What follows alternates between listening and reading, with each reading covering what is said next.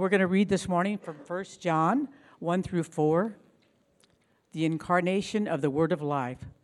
That which was from the beginning, which we have heard, which we have seen with our eyes, which we have looked at with, and our hands have touched, this we proclaim concerning the Word of life.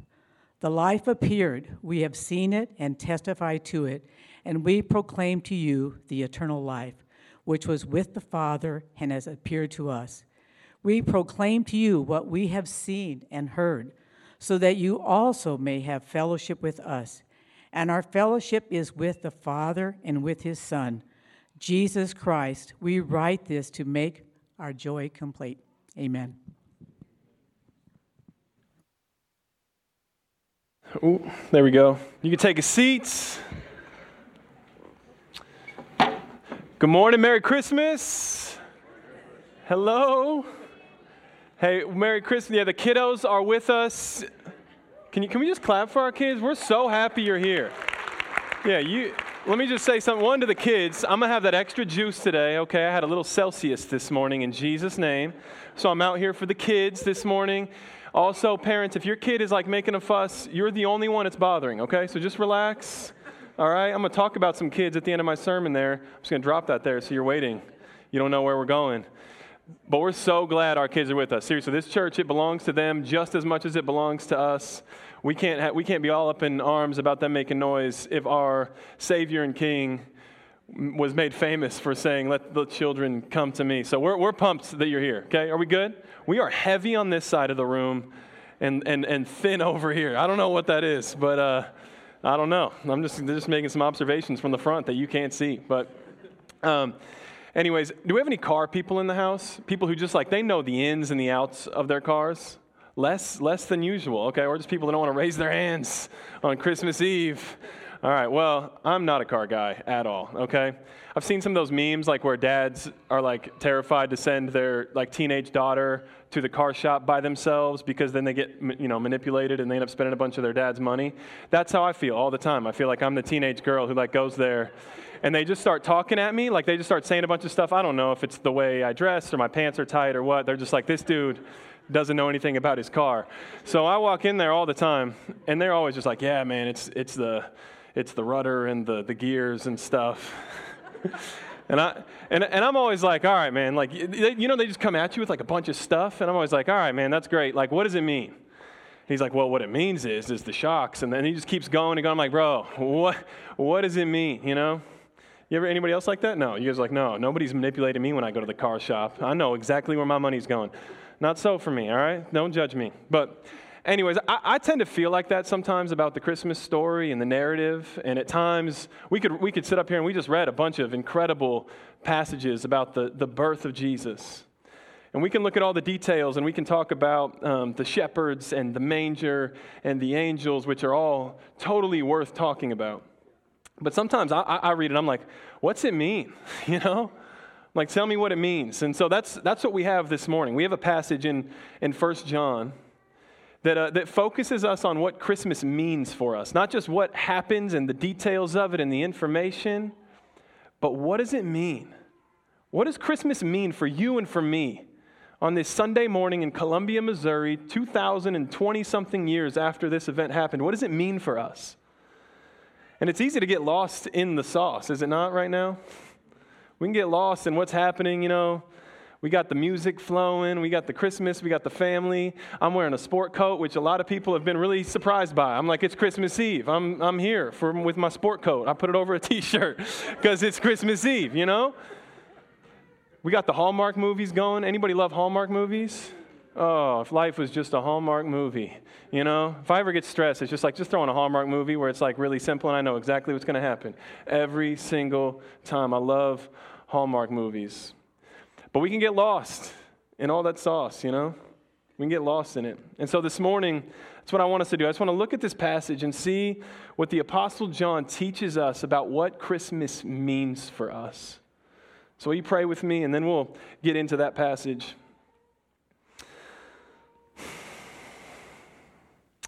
Father, even now, we just slow down in your presence. You're here with us amidst all the noise and the chaos of our lives. Even in this season, Lord, we know that there's so many things going on in our minds and our hearts, but even just for this moment, Jesus, we just pause and invite your presence to come and to be with us. Holy Spirit, will you show us great things in your word? Will you show us what the incarnation of Jesus, what it means for us today? In Jesus' name, amen. Amen. Well, 1 John is a letter written by the Apostle John, anybody else familiar with his other works? John, come on, we got some real Christians in the house this morning. John and Revelation, okay? So you thought he was the apostle of love and the apocalypse. So 1 John, though, he starts his letter like this. He says, "This we proclaim concerning the word of life. The life appeared. We have seen it and testify to it, and we proclaim to you the eternal life, which was with the Father and has appeared to us." You notice that? You notice how he doesn't say that he has come to speak life or to teach us about life or even to give us life, all things that he did come to do, but fundamentally, he is life, which is what we long for, by the way. A healthy life, a good life, a long life, the abundant life, to be fulfilled and satisfied and to feel that completeness that the scriptures might summarize in the word life. But Jesus, he doesn't just come to teach life.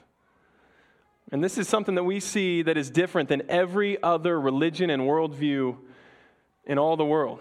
It's something that makes Christianity fundamentally different. See, in every other religion, the founder is a prophet or a teacher that tells you the way to life. This is the way to live. Even today, right, we got neuroscientists, doctors, vloggers, bloggers, cooks, books, all the stuff trying to teach us the way to life. Here's the way. Most religions are some prophet standing up saying, "I've found the way, follow me." This is the way. But Jesus and Christianity in general is fundamentally different because Jesus says, "I am the way. I am the life." He's not just some great prophet who has come to point us to the way, but Jesus, according to Christmas, is God. He is life. He is the one who has come to do for us what we cannot do for ourselves. I mean, every other religion says this is the way. You got to figure it out, got to do it yourself, do it this way, this way, this way, and then if you can figure this out, then you can do it. But Jesus comes saying, "I've came to do all that for you." That's what Christmas is. Christmas is about grace. Christmas means, what does it mean? It means grace for us, which is really, really good news. Because I don't know about you, but I got a lot of problems. I got problems. I got problems inside of me. I got problems outside of me. Inside of me, they go by fear or anxiety or stress or loneliness or isolation. And I got problems outside of me, like relational turmoil and brokenness and a system that is still corrupt and struggling. I got problems. We all have problems. And following other ways, what they try to do is eventually they just highlight those problems. Following just a way ends up leading to insecurity or fear, or on the other hand, to pride or disdain towards other people. One says you'll never be good enough. You'll never measure up to that standard that they've set for you. You'll never measure up to that standard you've set for yourself or your family set for you or whatever that is. You'll never be enough. You'll never have enough. You'll always be longing, always wanting, and it leads to a life of fear, insecurity, scarcity. Or on the other hand, it leads to pride and to this disdain towards other people. I've got my stuff figured out, you know. You know anybody who just tried a new diet? And you're eating a chicken sandwich and you're looking across the table and they're like, "Do you know where that chicken comes from?" And you're like, "No, bro, but I'm halfway through this chicken sandwich, so can you wait till I'm done at least, you know?" You know that pride, that diet pride, that I'm on this new thing, this new kick. And if it's for food, it's really for life, though. Because when you start succeeding and you start checking the boxes, you start becoming aware of how much better you're doing than other people, and all people are to you are just inconveniences. Those are the two ways of life. And usually it's a roller coaster, right? We're up and we're down. In the morning, it's insecurity, some lunchtime pride, and a little bit of fear before bed, you know? Up and down, and it goes with how we live our life. It's dependent on me. It's dependent on if I can figure out the way, if I can succeed in the way. But Christmas is totally different than that. Christmas is not just another prophet, another teacher saying, here is the way, but Christmas means grace, and grace is something entirely different. Psalm 24, David has this prayer where he says, Lord, who can climb the mountain of the Lord? Who can stand in his holy place? Only those whose hands are clean and hearts are pure. Those who do not worship idol and who never tell lies. And so what's the answer to that question? Who can ascend the mountain of the Lord? Not me. Not us. We don't have enough in and about ourselves, and that's what Christmas is. Christmas is not about us climbing up the mountain, but Christmas is Him coming down the mountain. Christmas is about God seeing us in all our junk, all of our problems, and coming to us. Like sheep, you and I, we've all gone astray, but God, He comes and He finds us. That's the Christmas story. It's the story of the Scriptures in general. From the Garden of Eden to Him showing Himself in a burning bush to Moses to Jesus coming. It's what we read in the whole reading of Isaiah that we went through. Isaiah, it means God saves. God, He seeks and He saves. It's what He does. It's not just a name, it is His essence, and it's what Christmas is. God comes to us. I just turned 31 this past week, so I'm in my 30s now. I was 30, now I'm in my 30s. That's a big difference, okay? But I find something every birthday. And it's usually people will send me text messages, which is fine. If you didn't text me, it's okay. I'm not going to hold it against you. But I remember, and it's sad for me. But I get these texts on my birthday sometimes, and it's really awkward when you get a text from somebody and you scroll up and you see that the last time that you texted that person was on your birthday last year. You know, that's the worst feeling in the world. I'm like, oh my gosh, I'm so sorry. One, I didn't text you all year. Two, I missed your birthday. So I usually just say, they're like, happy birthday, Cam. I'm like, yeah, you too. I don't know when it was, but also with you, you know? But, which is great. But I end up feeling a little bad because I'm just like, man, you're a better friend than me, you know? You're more thoughtful than me. And can I just say something this morning about the nature of our relationship with God? He is way more thoughtful than you. He is thinking about you even when you're not thinking about Him. That's what grace is. Even when you're not considering Him, pursuing Him, you are on His mind. He is the initiator in the relationship. He's the one that sends you the birthday text again and again. It's like, hey, bro, love you, happy birthday. And you don't do anything in return because that's what grace is. It is the initiation of Jesus, and that's what Christmas is. It's Him coming to us, not because we've earned it or we deserve it, but because of His great grace to us, because He's that good. And some of you came in here this morning, and I just felt this in my spirit even as we were singing. You're here, you came with a friend, you came with a family member, and I literally just want to say to you today, He knows you, He loves you, He knows how many hairs are on your head, and He is seeking you and pursuing you, and you're not even here on an accident this morning. Then you might be here even this morning just to hear the good news of Jesus coming to you. That's what Christmas is. All right, let me keep rolling before I start getting on this He is the reason for the season stuff, you know? So Christmas, what does it mean? It means grace. And it means fellowship with God. Let me keep reading in 1 John if you want to follow along. The life appeared. We have seen it and testify to it, and we proclaim to you the eternal life which was with the Father and has appeared to us. We proclaim to you what we have seen and heard, so that you may have fellowship with us. And our fellowship is with the Father and with His Son, Jesus Christ. So John is saying this morning, it is not enough just to believe in Him or obey Him.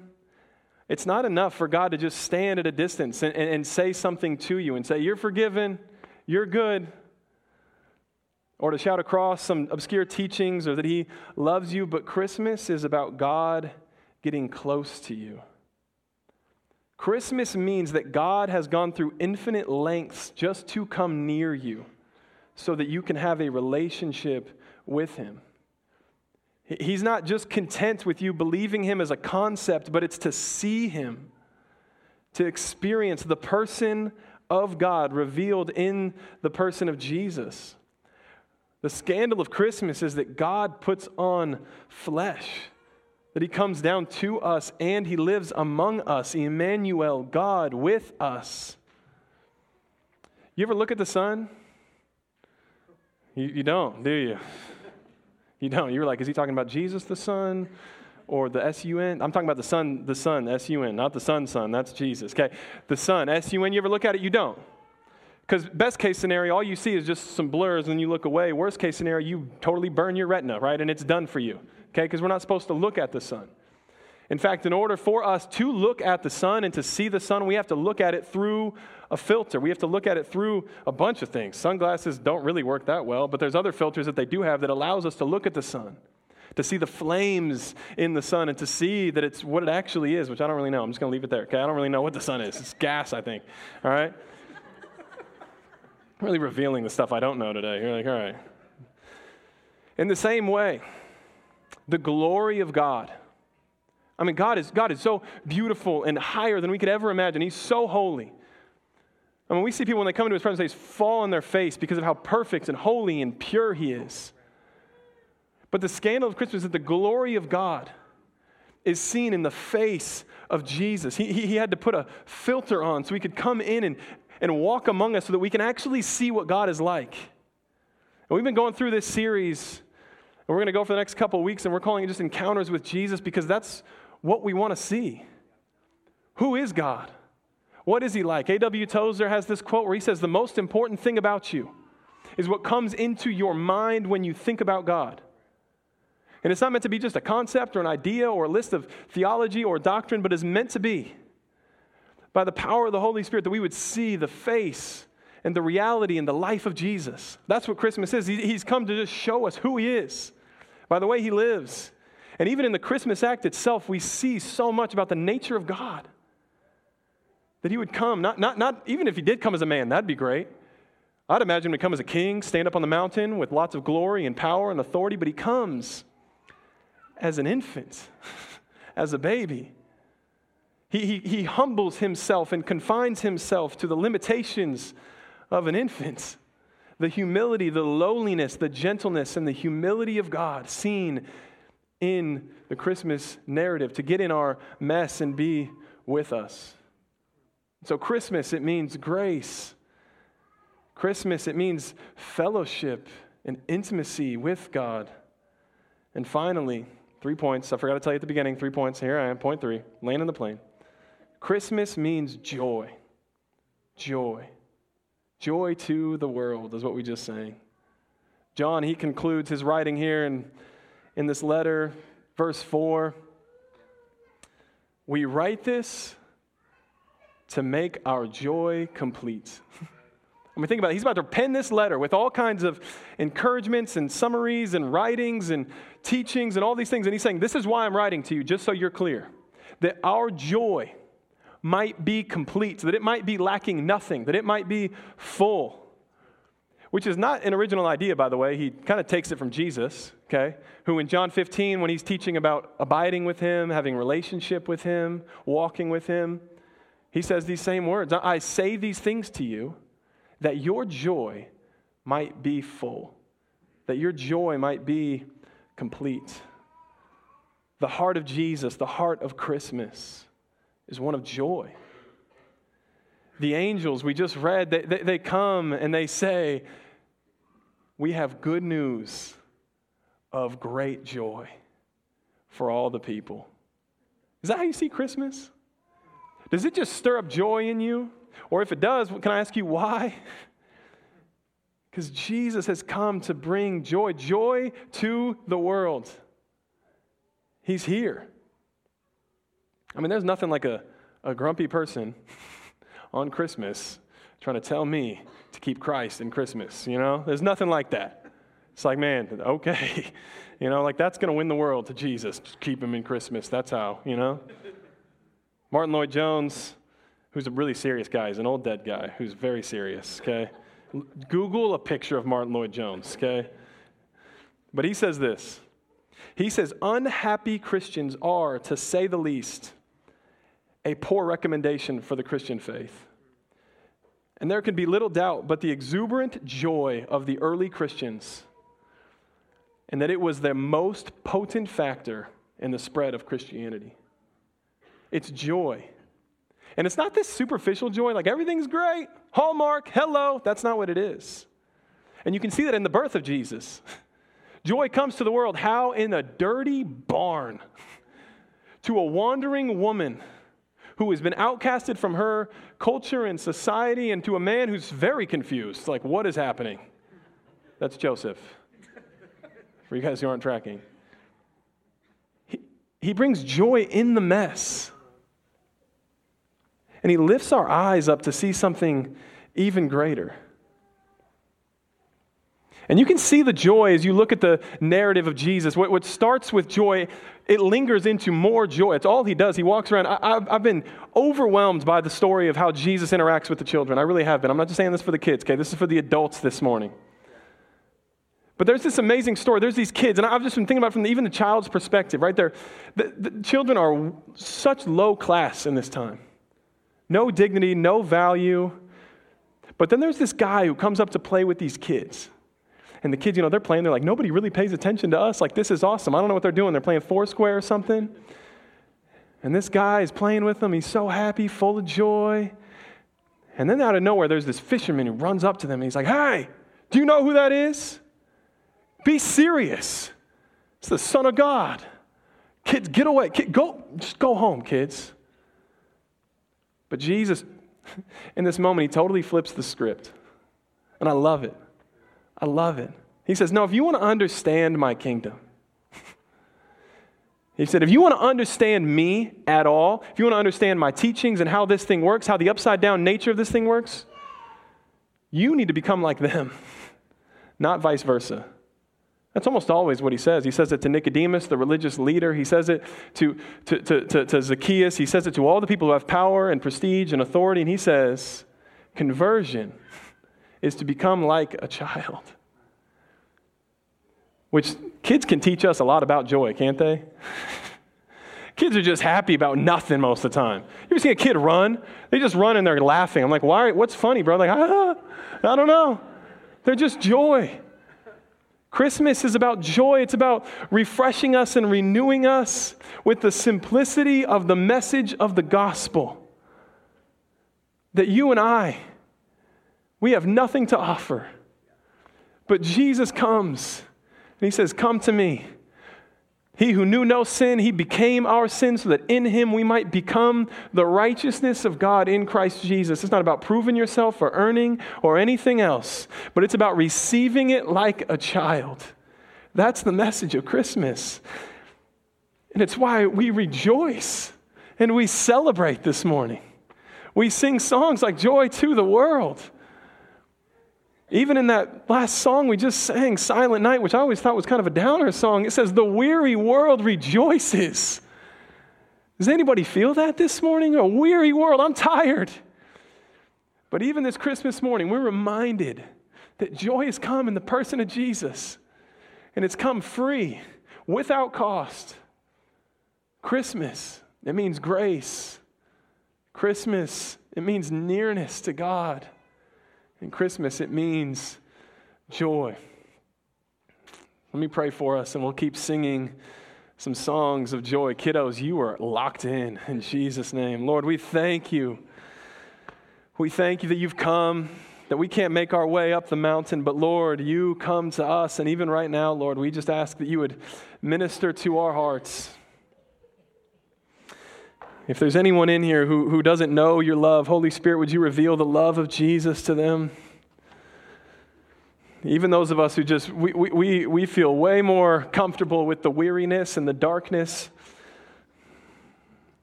And this season does not bring up joy, it brings up pain.